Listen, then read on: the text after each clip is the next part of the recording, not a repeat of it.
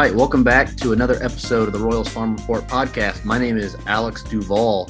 I am normally joined by our host, Joel Penfield. Joel is out sick today, so Joel is not going to be with me. It'll just be me. I'm going to have Clint Scholes on here in a little bit from Royals Academy. So it'll be me and Clint here in a little bit, recapping day one and day two of the MLB draft. I know there's a lot of tension surrounding the MLB draft at the moment, specifically with the Royals' first pick, the left-handed pitching prospect out of Connecticut, Frank Mazzucato. I want to quickly kind of address Frank Mazzucato on my end before we talk to Clint about it, and then after we have Clint on, I'll talk about it a little more. I think the Mazzucato pick is being overreacted to and undersold a little bit. I actually think Frank Mazzucato is a pretty good pitching prospect. I don't want to get lost in the weeds that if Frank Mazzucato had gone like 18th overall, that I think people would have been just fine with whoever drafted him. There's clearly an issue there where you take somebody at number 7 that you'd be okay with in the teens. But I really do think he's a good pitching prospect, and I don't want the disappointment in not drafting Kumar Rocker number 7 to get in the way of how we view Frank Mazzucato. So, I mean, for instance, if we would have drafted Kumar Rocker and we would have said, Frank Mazzucato to, let's say, the Cardinals, or I think the Cardinals had the 18th pick. Let's just say it's the Cardinals. Frank Mazzucato's a couple ticks behind Rocker. If Rocker's a 60, Frank Mazzucato's a 45 or a 50, right? I don't want the opinion then to be that, well, because we took Mazzucato instead of Rocker, now we're disappointed in getting a 45 or a 50. Like, having a pitching prospect like Frank Mazzucato in the system is a plus. It is a bonus. It is, everybody would take him. So don't let that cloud our evaluation of him just because we expected someone else. I also think what the Royals did with their money after drafting Mazzucato justified the pick. They get Ben Caderna out of Blue Valley Southwest High School. They end up getting Peyton Wilson, a draft-eligible sophomore out of Alabama. They got Carter Jensen, a Park Hill kid, away from LSU.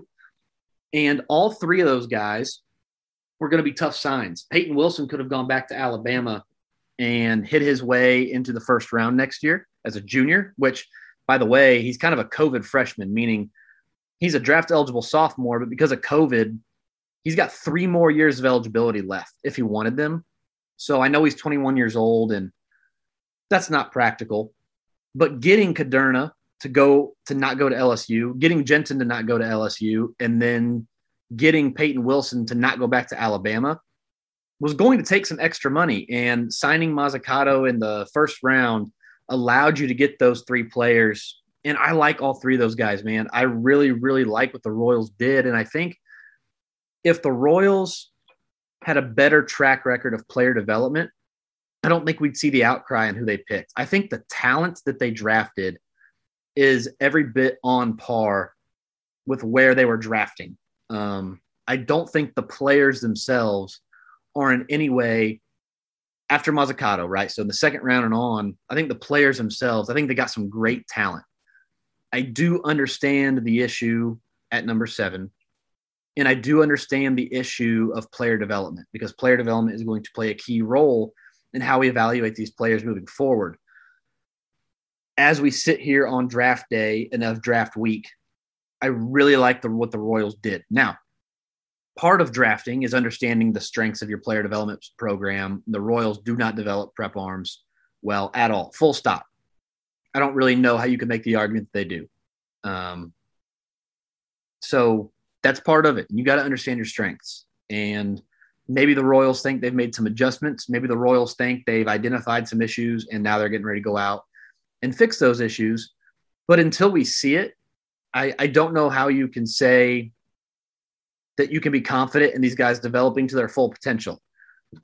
What that doesn't mean, though, is that if these guys were in a better system like the Dodgers or the Indians, that they couldn't develop to their potential and then be potential all-stars. I think Ben Caderna has as high of a ceiling of any pitcher in this draft, not named Jackson Jobe, not named Kumar Rocker or Jack Light. Like Ben Caderna's ceiling is really, really high if he hits his potential. As an evaluator, you like that. Like myself, as an evaluator of talent, and again, not a very good one, but that's what I'm trying to do, right? Is evaluate the talent that they drafted. I love it. I could not like that Caderna pick more. As an evaluator in an organization where now it is your job to also develop these players, it changes things a little bit. So we'll see what happens. I'm a big fan of the draft, and I'll talk specifically about each individual player, both with Clint and also at the end when Clint hops off, I'll kind of recap my thoughts. But just know as we get started here that I am a fan of what they've done. I am a fan of a few picks they made. I know Eric Sarantola, the right-handed pitcher out of Mississippi State. There's some obvious issues there. He only pitched in 10 games this year. 24 strikeouts in 17 innings is what I see. And what I see is a guy who spins the crap out of his curveball, RPMs over 3,000 on the breaking ball.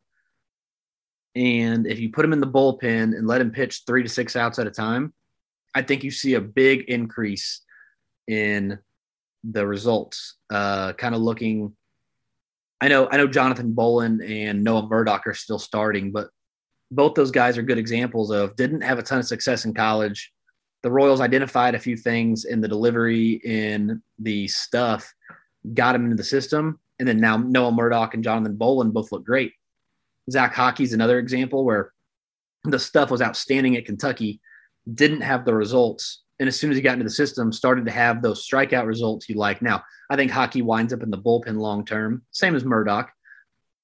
But the Royals have actually had a decent track record of drafting college arms with good stuff and maximizing that stuff, at least through the lower levels of the minors so far. So we'll see how Eric Sarantola kind of pans out. There's a few other guys I want to talk about later on, but the first 4 picks of this draft, Frank Mazzucato, Ben Caderna, Peyton Wilson, and Carter Jensen out of Park Hill. I think you got a lot of tools. You got maybe the best curveball in the draft, one of the 2 or 3 best prep arms in the draft in Caderna, one of the most underrated college bats in the draft in Peyton Wilson, and prep kid in Jensen, who personally, the first thing I would do is get him out from behind home plate, put him at third base, put him at first base, left field, right field, see if there's a place he fits better, because I think the bat is too good. He reminds me a little bit of like Kyle Schwarber, where the approach is pretty good. It's okay. It's not elite. The batted ball data is insane.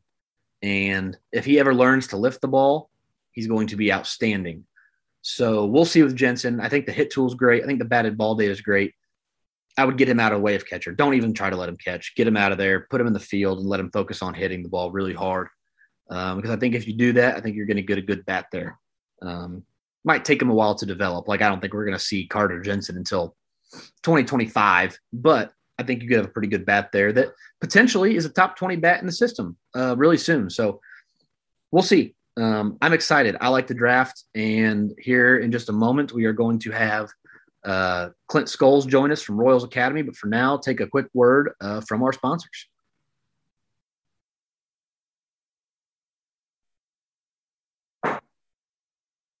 All right, I am joined now by Clint Scholes of Royals Academy. You can check out his work over on Patreon at Royals Academy. Some of the best work of Royals minor league baseball around. Clint, I know a lot of fans were very confused of the Mazzucato pick. I'm curious to hear your thoughts on Frank Mazzucato at number 7. As a player, Mazzucato is pretty interesting as a player. Just put aside what fans think and all that. I think, I see a lot of like Sean Manaea, Madison Bumgarner, just kind of that low slot with a good sweeping breaking ball and lots of projectability, as a skinny guy. And I love the fact that he's already went to work with Cressy Performance, and we saw what they did with Ben Jarvis last year. Bryce Jarvis from Duke. And so for a kid to be that age and already doing that work and putting in, I mean, and he's young. He's gonna, he just turned 18 years old. So there's just putting on just that and nothing else. I think it's a solid pick. At 7 with what was on the board, I don't know. I'm not a fan of that. I think there's too much on the board. The way the board laid out, there was too much there to be had with multiple shortstops and Kumar Rocker, and where this organization sits right now in last place after multiple years of 100 lost seasons, and last year would have been pacing for about 100 lost season. I just don't know how you have the cojones to make that pick if you're the front office. That's what I wrote today. It's brass ones, man. I mean, these guys got brass ones to make that selection at the status that they're in. And obviously we don't have the full context yet of who's going to be drafted in the 11th and 12th rounds and what their draft could look like. But it's just as a pitcher, I like it, but it's too high risk for me. The pitcher in the Dodger system, the pitcher in the Indian system, or the Padres system, I agree with you.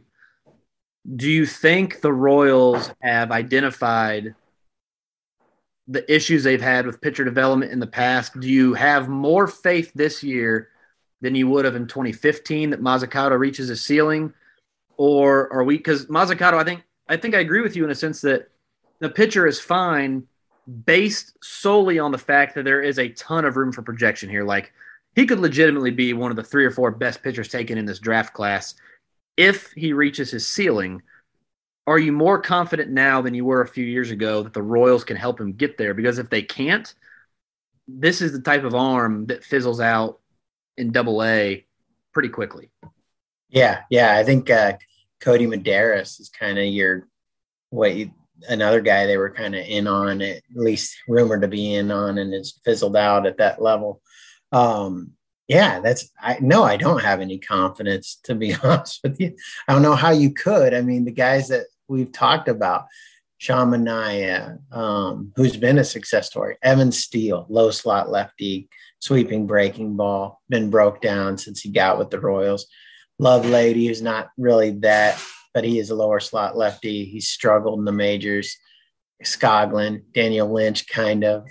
I mean, I don't know how you could have any confidence really at this stage that they'll get there. Yeah, he's got a great spin rate on his curveball. I haven't heard really great things on his fastball spin rate, but I'm told it has carry. But until I see the spin numbers, how could I know that? And then he's got the changeup. I mean, I don't know how you could have any confidence really with seeing how Daniel Lynch has performed this year and Jackson Kowar has performed in the majors. Chris Bubich has performed in the majors, and Brad Keller. So no, you can't spin me on that story. And the other thing is, at best case, I think Logan-Hagen Eric had him like 29th. That was about the highest he was. Well, he was 21 on Kylie McDaniel's list. Okay, 21 on Kylie. So at the best case scenario, if they had somebody waiting elsewhere, then you got the 21st best player at the 7th pick. And from what I'm told, he'll probably command less than $3 million. So where's the stud next pick is my question. If that's still to come, then that's great. If it's not, then it seems like a poor pick. They have a lot more. I would give them this. We've seen 10 rounds now. They have a lot more confidence in their pitching development than I do. It's pretty evident. Next pick. So I guess that sort of answers half of the next question. Is the next pick is another prep righty. Again, I think Ben Taderna's floor is a little higher than Mazzucato because he's a righty that already bumps 97 on occasion, consistently 94, 95. But again, if you're drafting a player who's going to get 3 to 4, he's going to get more than your first pick. So if you're drafting a player in the second round who's going to get more than the player you picked number 7 overall to keep him away from LSU, he better be really good. And again, in order to reach his ceiling, it's going to be dependent on the Royals' ability to help him shape the breaking ball a little bit and really kind of totally develop a changeup. So if they would have gone out and somehow gotten, Will Taylor or Jackson Merrill, or even like an Ethan Wilson, if they could have somehow figured out how to get him in there too. I mean, they got Peyton Wilson out of Alabama, and I think he's going to command a little more than people think because he's a draft-eligible sophomore with a COVID year of eligibility left. So, but I don't think Peyton Wilson is the stud. I mean, I think he's good. I like the pick.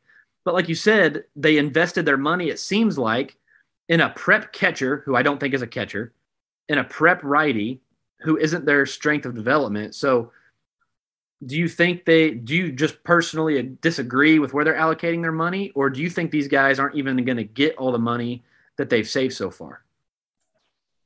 Well, I don't think, Frank's getting around 3. I've heard rumors Ben's going to get 2.5, 3 million.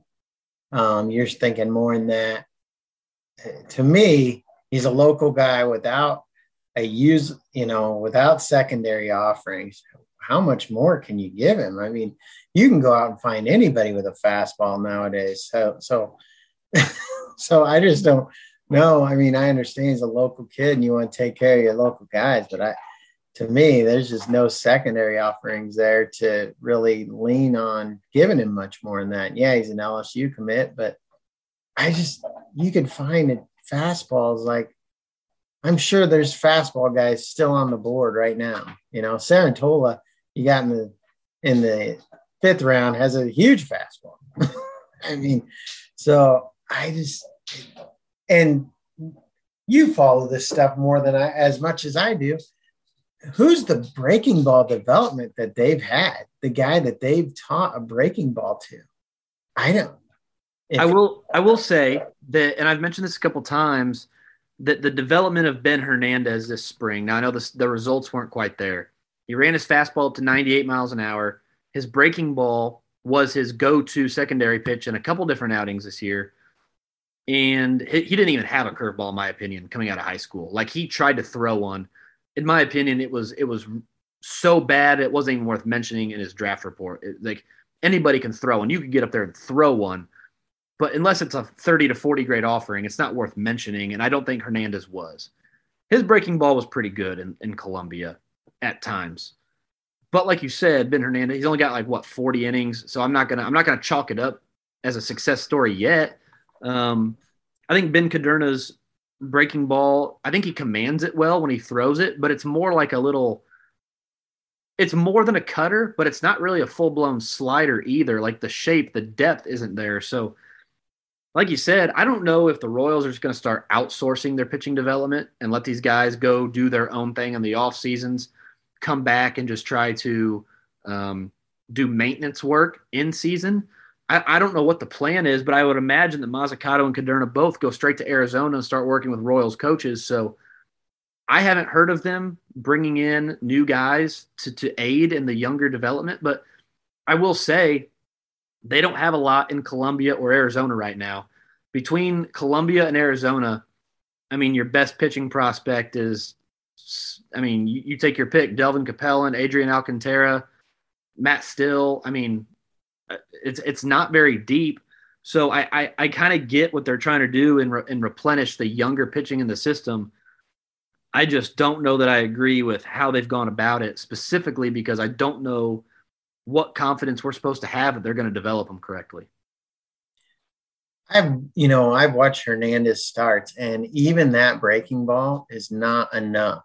That's not enough. I mean, we've seen Jackson Kowar get rocked because his fastball, for one, his fastball shape's not correct for what he needs. His command's not there, but he also has no breaking ball. Hernandez breaking ball is better, but it's still not a pro breaking ball. It's not a major league breaking ball. I just can't think of the success story they've had with a breaking ball and a pitcher. I don't know of it. I mean, guys that have got good breaking balls are guys that they've already had it. Keller with his slider, or Danny Duffy's breaking balls were pretty much already there when he arrived. Um, so it's interesting. I just don't. They need an overhaul, especially in the low system of their development for these guys to work out. And to me, so if that's what you're going to do, you're going to reshape, retool, bring in new coaches. And why are you taking these guys if you don't know what you got in your coaching staff? And then you should. To me, Lonnie's just got way too much confidence in his development staff. I would not give.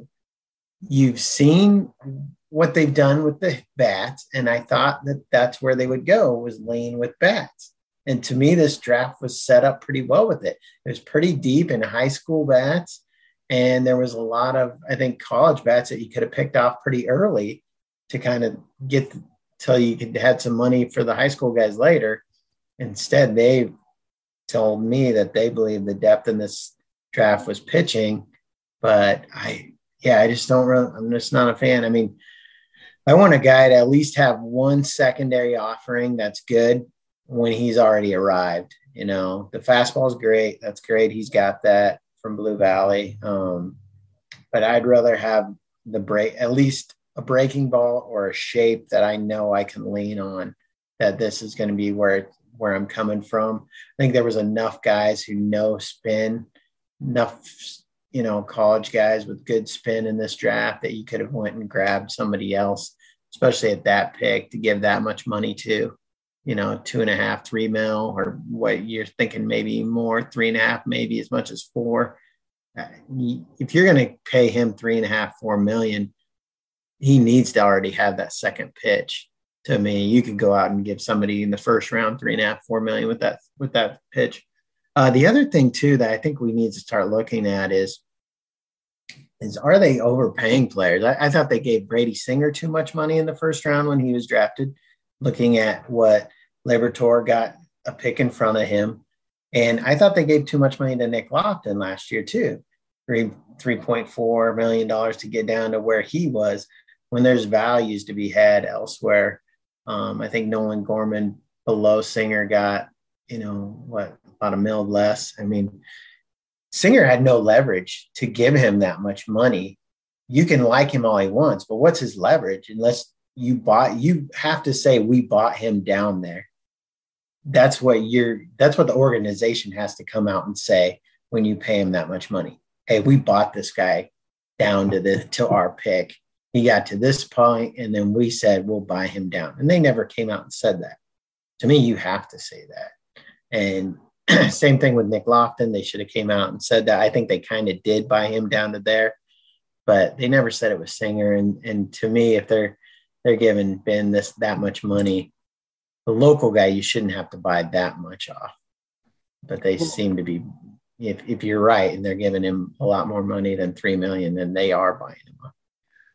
It brings up Brady McConnell as well, where, him at slot value in the second round probably would have been okay, or even a little bit over. They gave him a lot of money in the second round, with like question marks that were, beyond the stuff he's experienced off the field.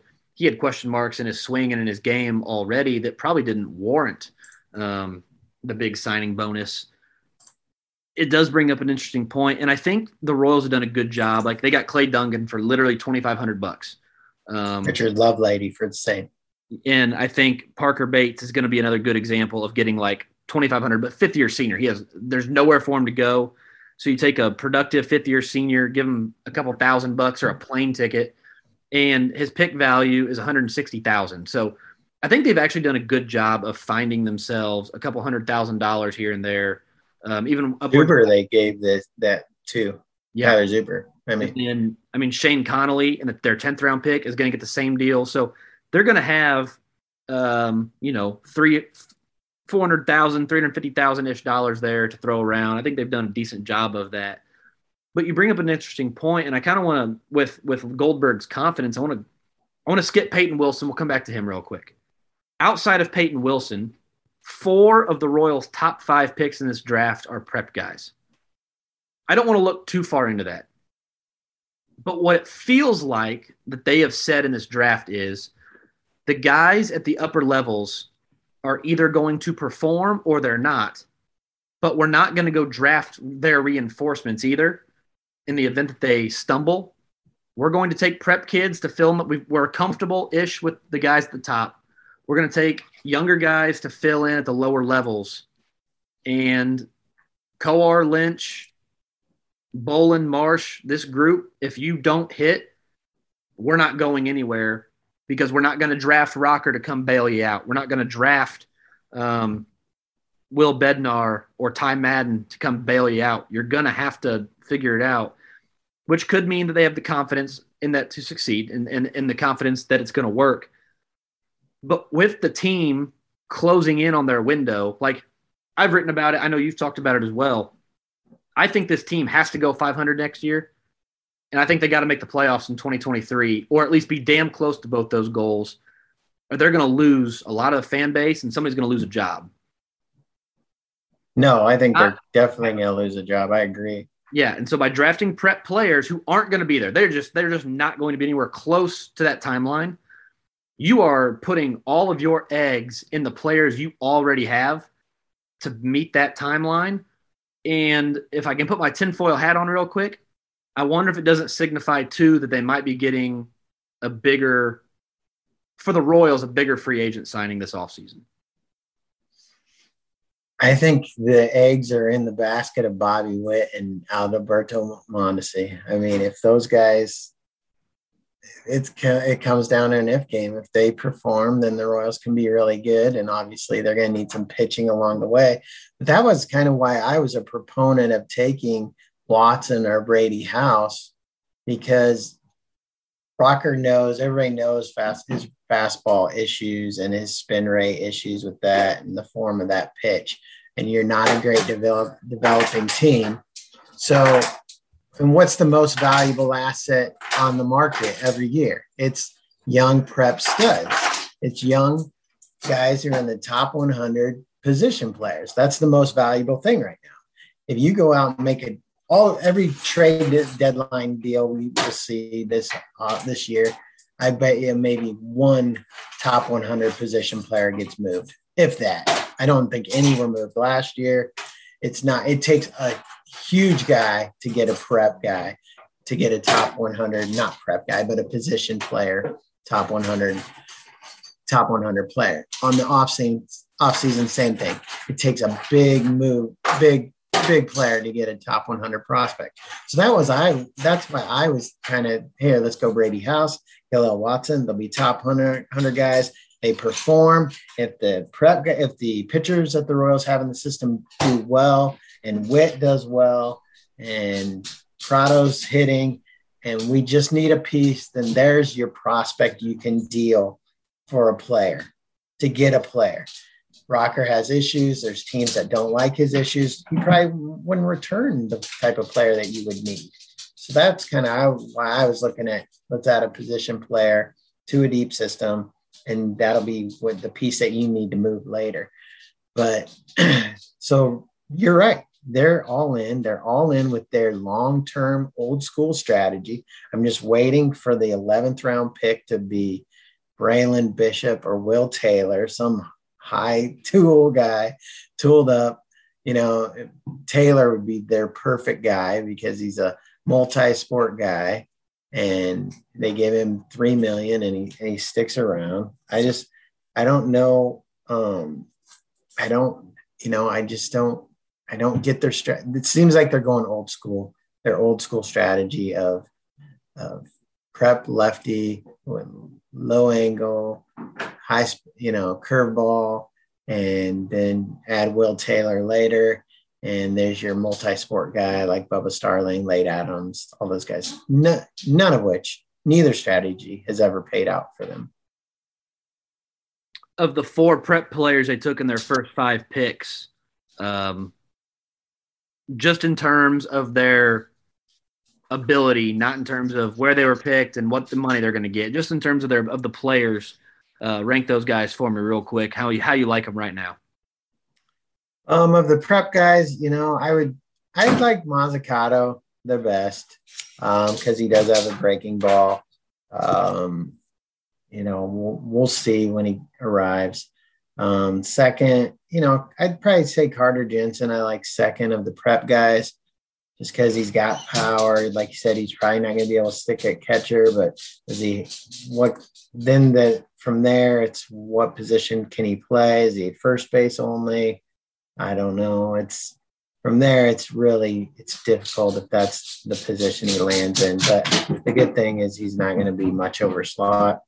Panzini, there's a lot to like there as far as the stuff. He's got a high spin rate. He's got a good fastball already. He's a big kid. I don't think you got a lot of projection there, but maybe you only have to tinker with things here or there.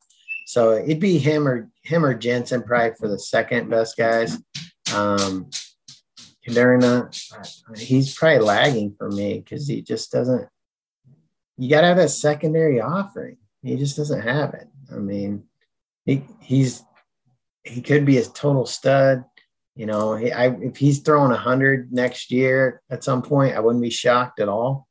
But what's the secondary pitch that goes with it? If it's just a hard slider, then I just find it would be shocking to me if he developed a slider and a curveball or changeup. Like they're pretty decent at teaching a changeup, I think. So maybe that can get there with him. But I can't think of anybody that ever taught a slider. And if they're going to mess around with a curveball with him, that's not probably going to work.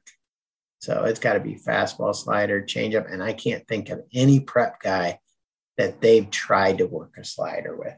Just tried, not let alone taught it to, that they went out and tried it like off the jump. They always lean curveball. They always lean because they want multiple plane breaking balls. I've went over that with JJ. Why do you guys like the curveball so much? It's multiple plane, and I get it, but it's a tough pitch. And in the low minors, you don't get the calls. You know that. You watch games. If you got a big raker, Neuweiler, how many curveball calls does he get? Kaufman, he doesn't get it. The curveball is a great pitch, and I think when the computerized zone comes in, it's going to be the best breaking ball you can have. But when you have a big, like Ryland Kaufman's curveball, when you get to the, computerized zone, I think that's going to be an outstanding pitch. But right now with human umps, it's not a great pitch, especially in the low minors. So yeah, what do you think? How do you rate it? I'd probably go Caderna 1. I know the breaking ball's not there yet, but the one that he throws, he commands so well on the outer half of the plate to righties specifically that while that's going to be a work in progress to lefties, if that breaking ball, if he can turn that into a cutter, just throw it a little bit tighter and a little bit harder, and then develop a bigger breaking ball off of that, I think he's got the best raw stuff of anybody they drafted. Because again, I think what he throws right now is literally it's somewhere between a cutter and a slider. Like he doesn't throw it hard and tight enough to be a true big league cutter. It's also not big enough, slow enough off his fastball to be a real slider either. If he can do both, if he can tighten it up and then go back and make it bigger and do both throughout a start, that's going to be lethal. I think that's a really, really, really good combo. I love the shape of the pitch.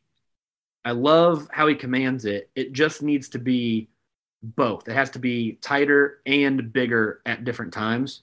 I think the fluidity of his motion is so athletic that I think, like you said, he could be hitting 100 next year just by filling out and being bigger, faster, stronger of a human being. I put Mazzucato second, mostly because I don't trust the Royals to get his fastball to where it needs to be.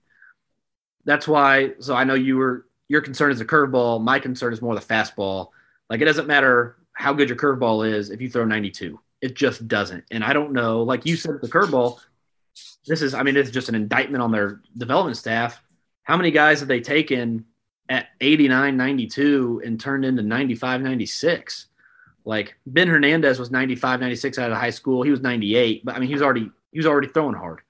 This to me, it reminds me of the Foster Griffin pick, where Foster Griffin, that's who I can't come off of. I don't think stylistically they throw the same, and there's so much more projection in Mazzucato's body. But Foster Griffin was throwing 92, 93 and he was throwing like 89 in Double A. Like he actually started throwing slower at Double A than he did when he was drafted. Nolan Watson was the same way. Nolan Watson was throwing 94, 95, and then he started throwing 92, 93 in high A. Now they both ended up having Tommy John. So, I mean, Lord knows what their velocity. Actually, I say that Nolan Watson throwing like 97 all of a sudden. So good for him. But this reminds me too much of the Foster Griffin pick, where I like the arm, and if you just said I could have the arm for a couple $1,000,000, sure, no problem. But like you said, who they passed on, I don't know, man. So I'll go Mazzucato second because I don't know where Jensen's position is.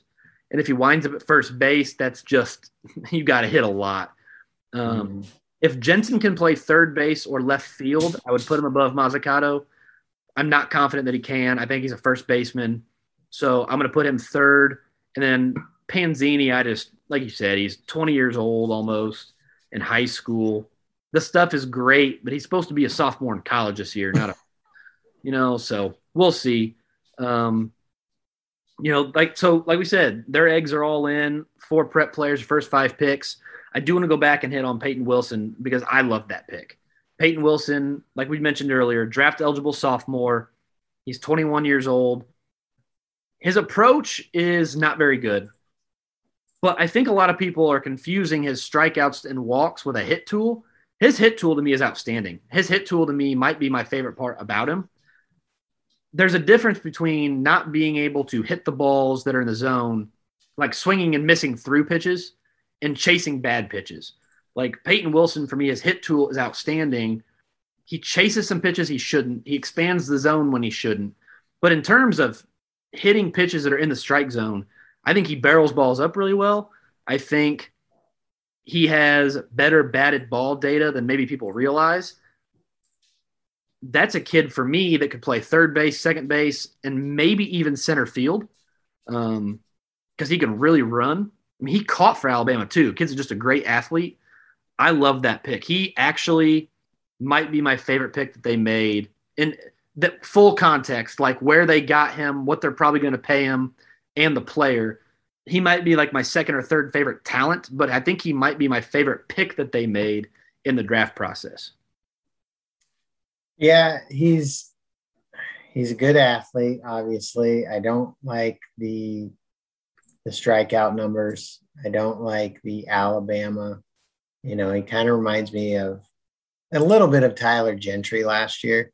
I mean, obviously same school, similar strikeout numbers, good athlete. Gentry's not this type of athlete, but he's a really good defender in right field.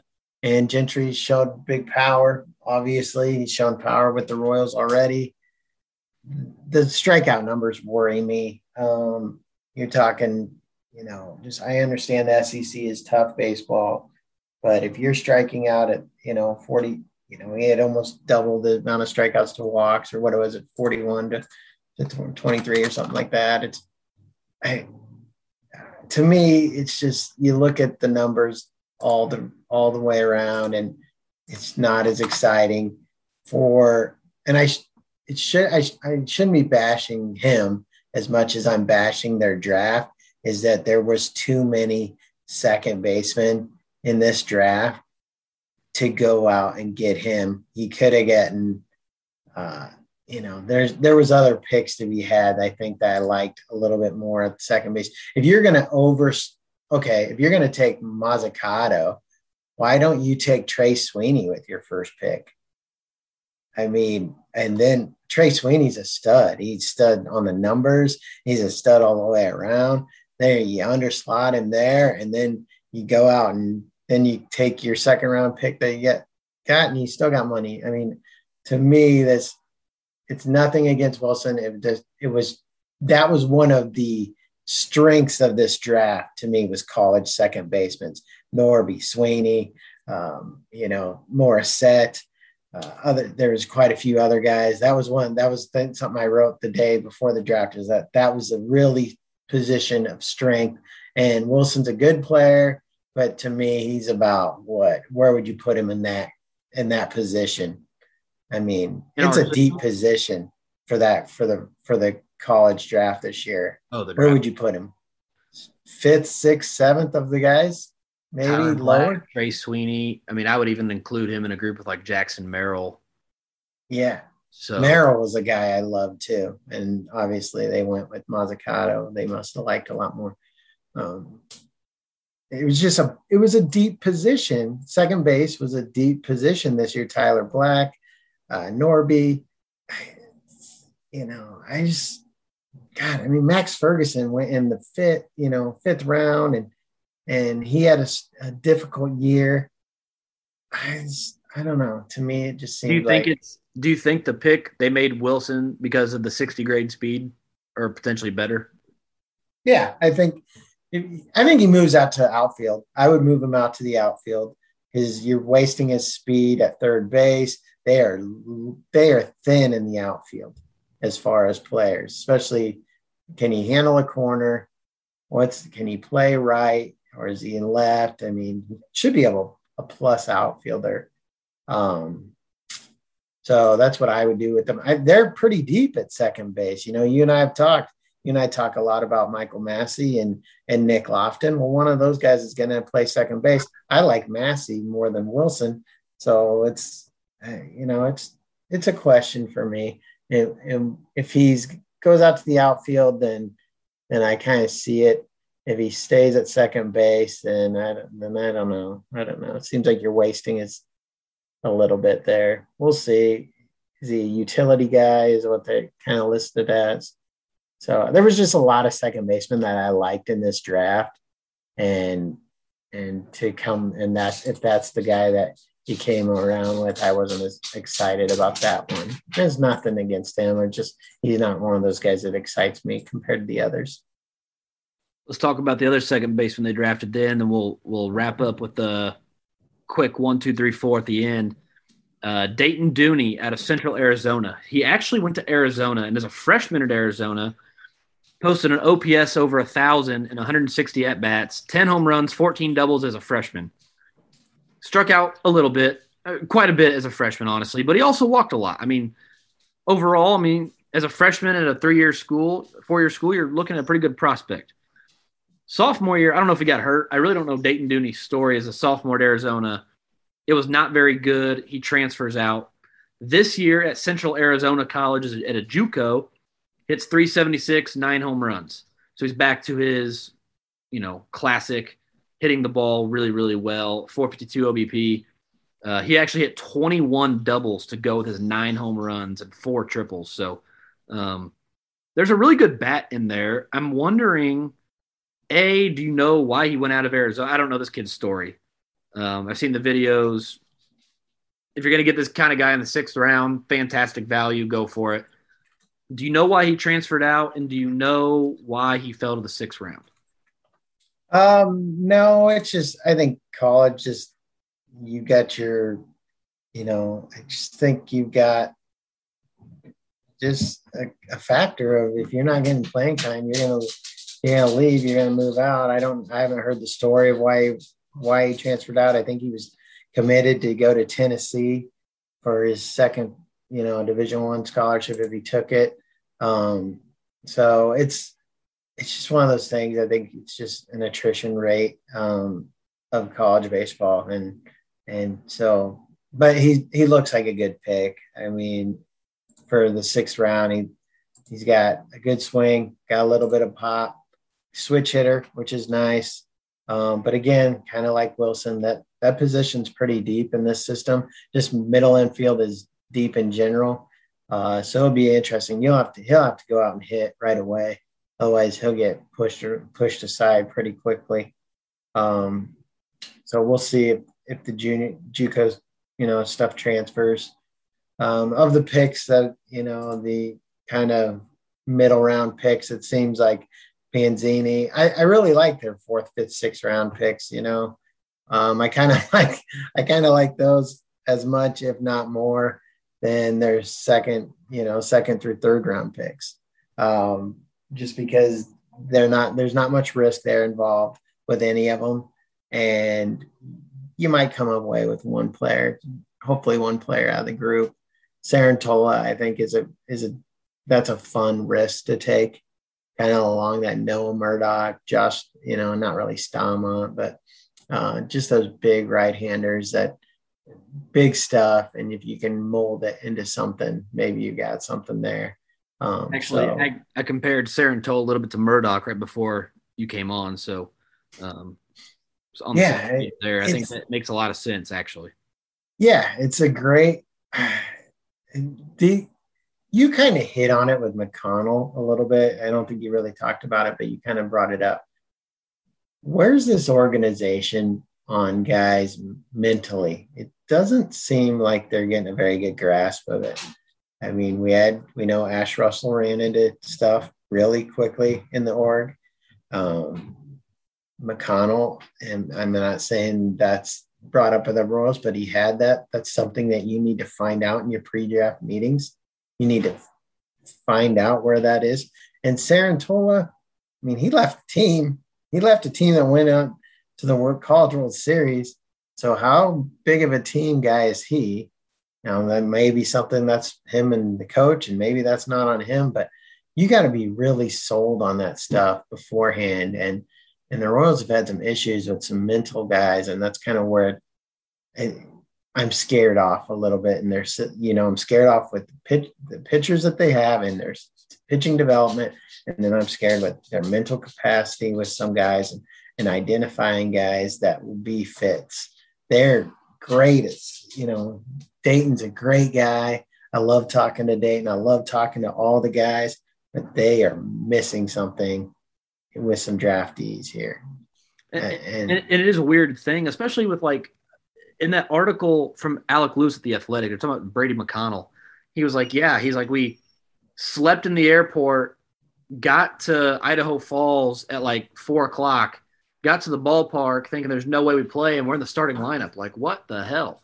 I mean, it's stuff like that. That's just even if you don't have a grip on these guys before you draft them, maybe there's a process that's breaking down somewhere of making these guys feel at home, making their confidence more relevant and getting them more confident before they go out. I thought that story was crazy. I mean, I don't know that those two things are connected for McConnell, but the idea that you would put someone on a plane for their first go round in rookie ball and have them play a couple hours after they get off, I don't know. It was weird. And it kind of made me wonder, what else goes on that they're clearly missing with some of these guys and fitting their needs. Cause I mean, we can talk about, I don't think with McConnell's story specifically, so let's use somebody else as a better example. Let's say Bobby Witt Jr. was like, hey, I really miss my mom. Well, you can approach that one of two ways. You can say, hey, you need to grow up and X, Y, Z. Or you can say, we invested $7 million into this guy. We should probably do whatever it takes to make it work. And it seems like the Royals have just kind of tried to do things their way or the highway. And it's that's fine, but you just invested a first-round pick and a bunch of money, or a second-round pick and a bunch of money in these guys. And it does kind of make you wonder if they're being taken care of, or not that they're not being taken care of, because we know that the Royals continue to pay their guys not their physical needs are being met, but mentally, are you helping them through the process and making sure that your investments are taken care of, making sure that the people in your organization are taken care of. It's a worthy conversation that I don't know enough about. I really just don't know. But it is kind of interesting. They're very good. I think I have no issues with how they take a guy once he's in the org. I mean, they've given Mondesi personal days. They've given other guys personal days. They gave it to McConnell. My thing is Brady should be he should be beating down the door to want to be in the lineup. If you mentally grab the right guy, this should be the guy that gets there and says, why am I not in the lineup? Oh God, I don't want to play today. And they should have discovered that beforehand, that this isn't the guy we want to take. And nothing against Brady, other than I don't think he was the correct pick. And I think he's proved out so far that he's really struggling in a level now. I mean, he's 2 years into this organization. He should not be at low A. He should be pounding the door to get into double A right now. And he's struggling at low A. So that's proven to be a rough pick. And that's my whole thing. It's Sarantola left the team. Is that on him? Is that on the team? I mean, the team obviously had great camaraderie. That team worked. They looked great in those College World Series. They ran through everybody else, and they did it all with him, no problem. And that wasn't even brought up. And this was the kid who was preseason their top pitching prospect. I mean, going into the season, he was their number one pitching prospect. He goes through struggles. Boom, he's gone. They take off. So I don't know. It's something we can at least look at in the future if it doesn't work out. What kind of kid are the Royals getting? That's fair. And I may have misunderstood where you're coming from originally, but yeah, no, that's a good point. It makes sense. 7, 8, 9, 10, Noah Cameron, Central Arkansas. He's actually from St. Joe originally. Missed this year. The fastball was pretty big before. Ryan Cepero from the Carlos Beltran Baseball Academy in Puerto Rico. Parker Bates, fifth-year senior out of Louisiana Tech. And then Shane Connolly out of Virginia Tech, transfer from the Citadel. Anything in your opinion there? Just savings. That's what you got. Savings. You're saving money.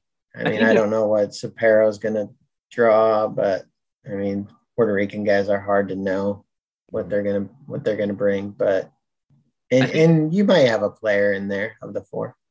I think if Cameron would have been healthy this year, I think he pitches his way into the top 5 rounds for sure. I think he could have pitched his way into the top 3 or 4.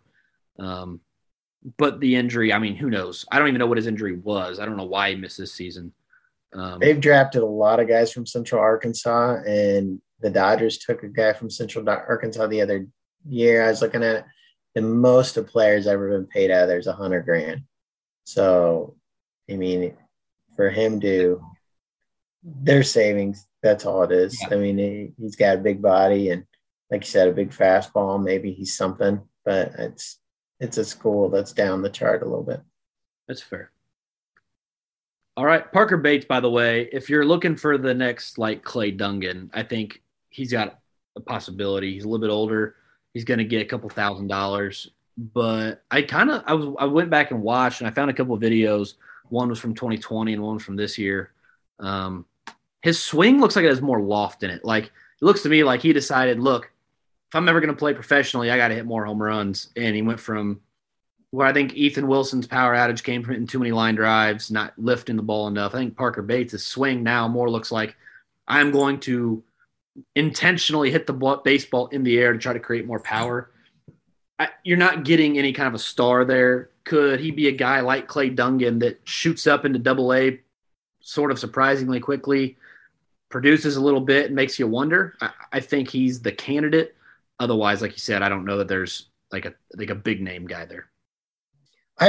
This is the thing about this, after talking to Albert Gonzalez this last year about their international signees, and they kind of went away from what they used to do. They used to go big athlete. Hopefully they can hit along the way. They'll teach to hit, and I think Humberto Arteaga, those type of guys with good gloves, going to be able to be athletic, and hopefully we'll get them to hit this out along the way. This year they changed up, went for big bats.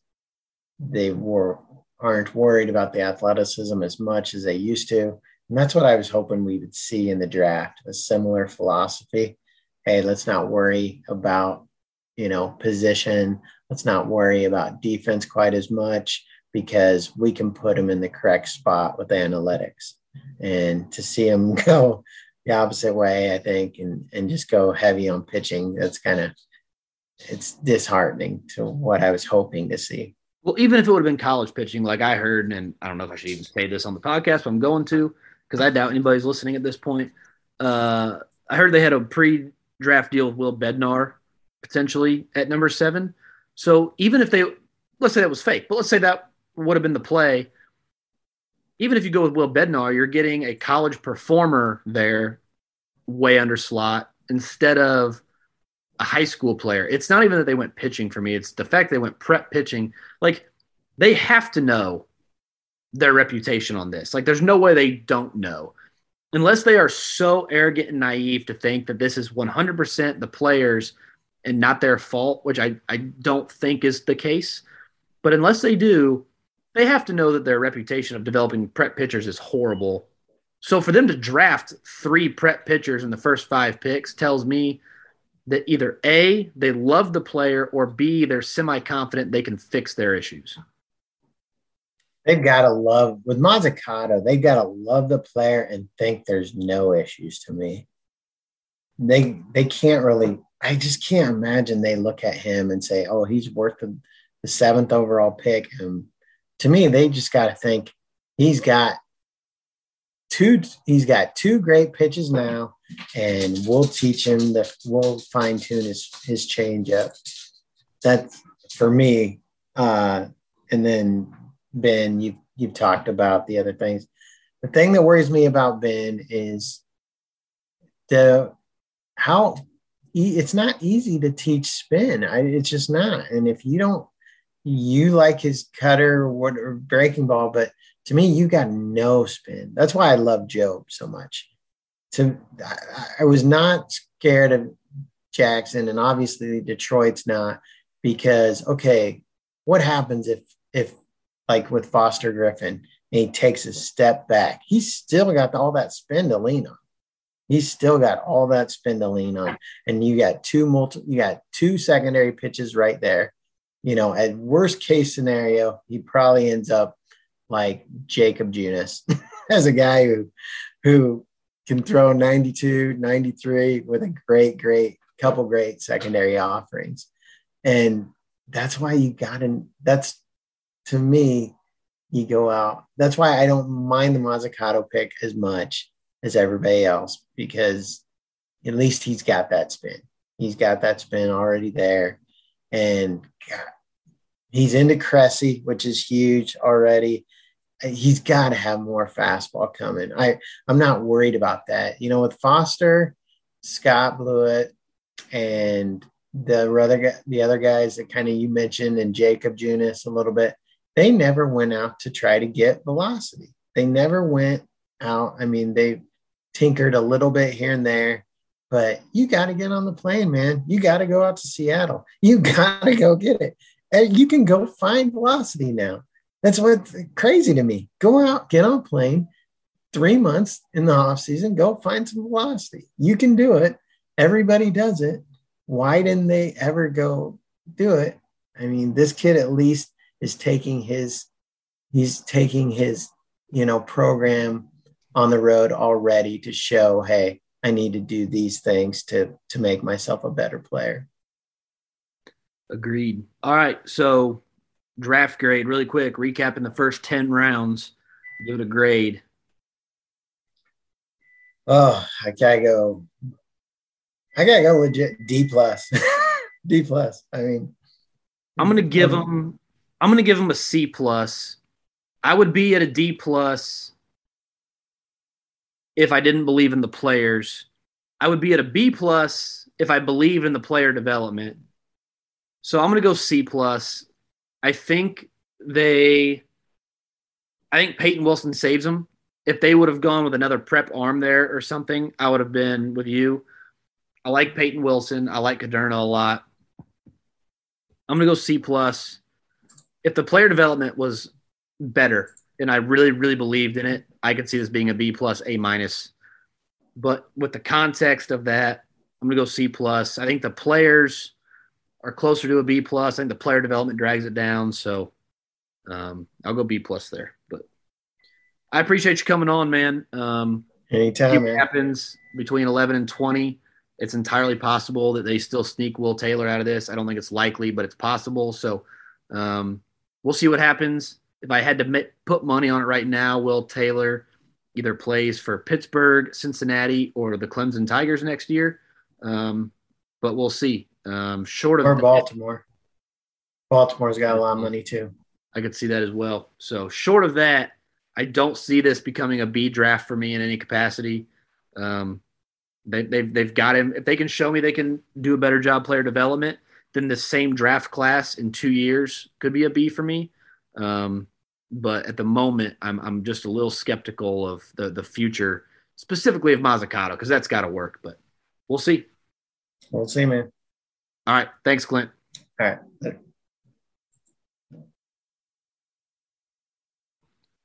All right. Big thanks to Clint Scholes of Royals Academy. Again, you can go over to patreon.com, look up patreon.com at Royals Academy, support his work over there. I like a lot of what he said, and Clint and I agree about a lot of things that the Royals do. We also disagree a little bit in maybe our evaluation and our preferences in players, which is, I think, a good compliment. So I appreciate him coming on to give a little bit of a different perspective and a little bit of a different take on maybe what the Royals did. We've run a little long here. I'm going to let you guys go. I appreciate you if you're still listening about our draft days 1 and 2 recap. Please head over to royalsfarmreport.com, and you can find us on Twitter at royalsfarm. We also have a Patreon page, patreon.com, Royals Farm Report. Head on over there, donate $1 a month even helps. I know it takes Joel about $15 a month to run the podcast page. It costs, minor league tickets cost money. Minor league baseball TV costs money. So all of the coverage we bring to you guys, it does cost money, believe it or not. So head on over there to that Patreon page if you don't mind supporting Royals Farm Report guys a little bit. We got a ton of guys do a lot of great work. So I appreciate you guys. We'll be back next week with a recap of the minor league week, but also of a look back at the draft, including rounds 11 through 20, and just kind of what are our thoughts in a week. We'll talk to you guys next week. Thank you very much.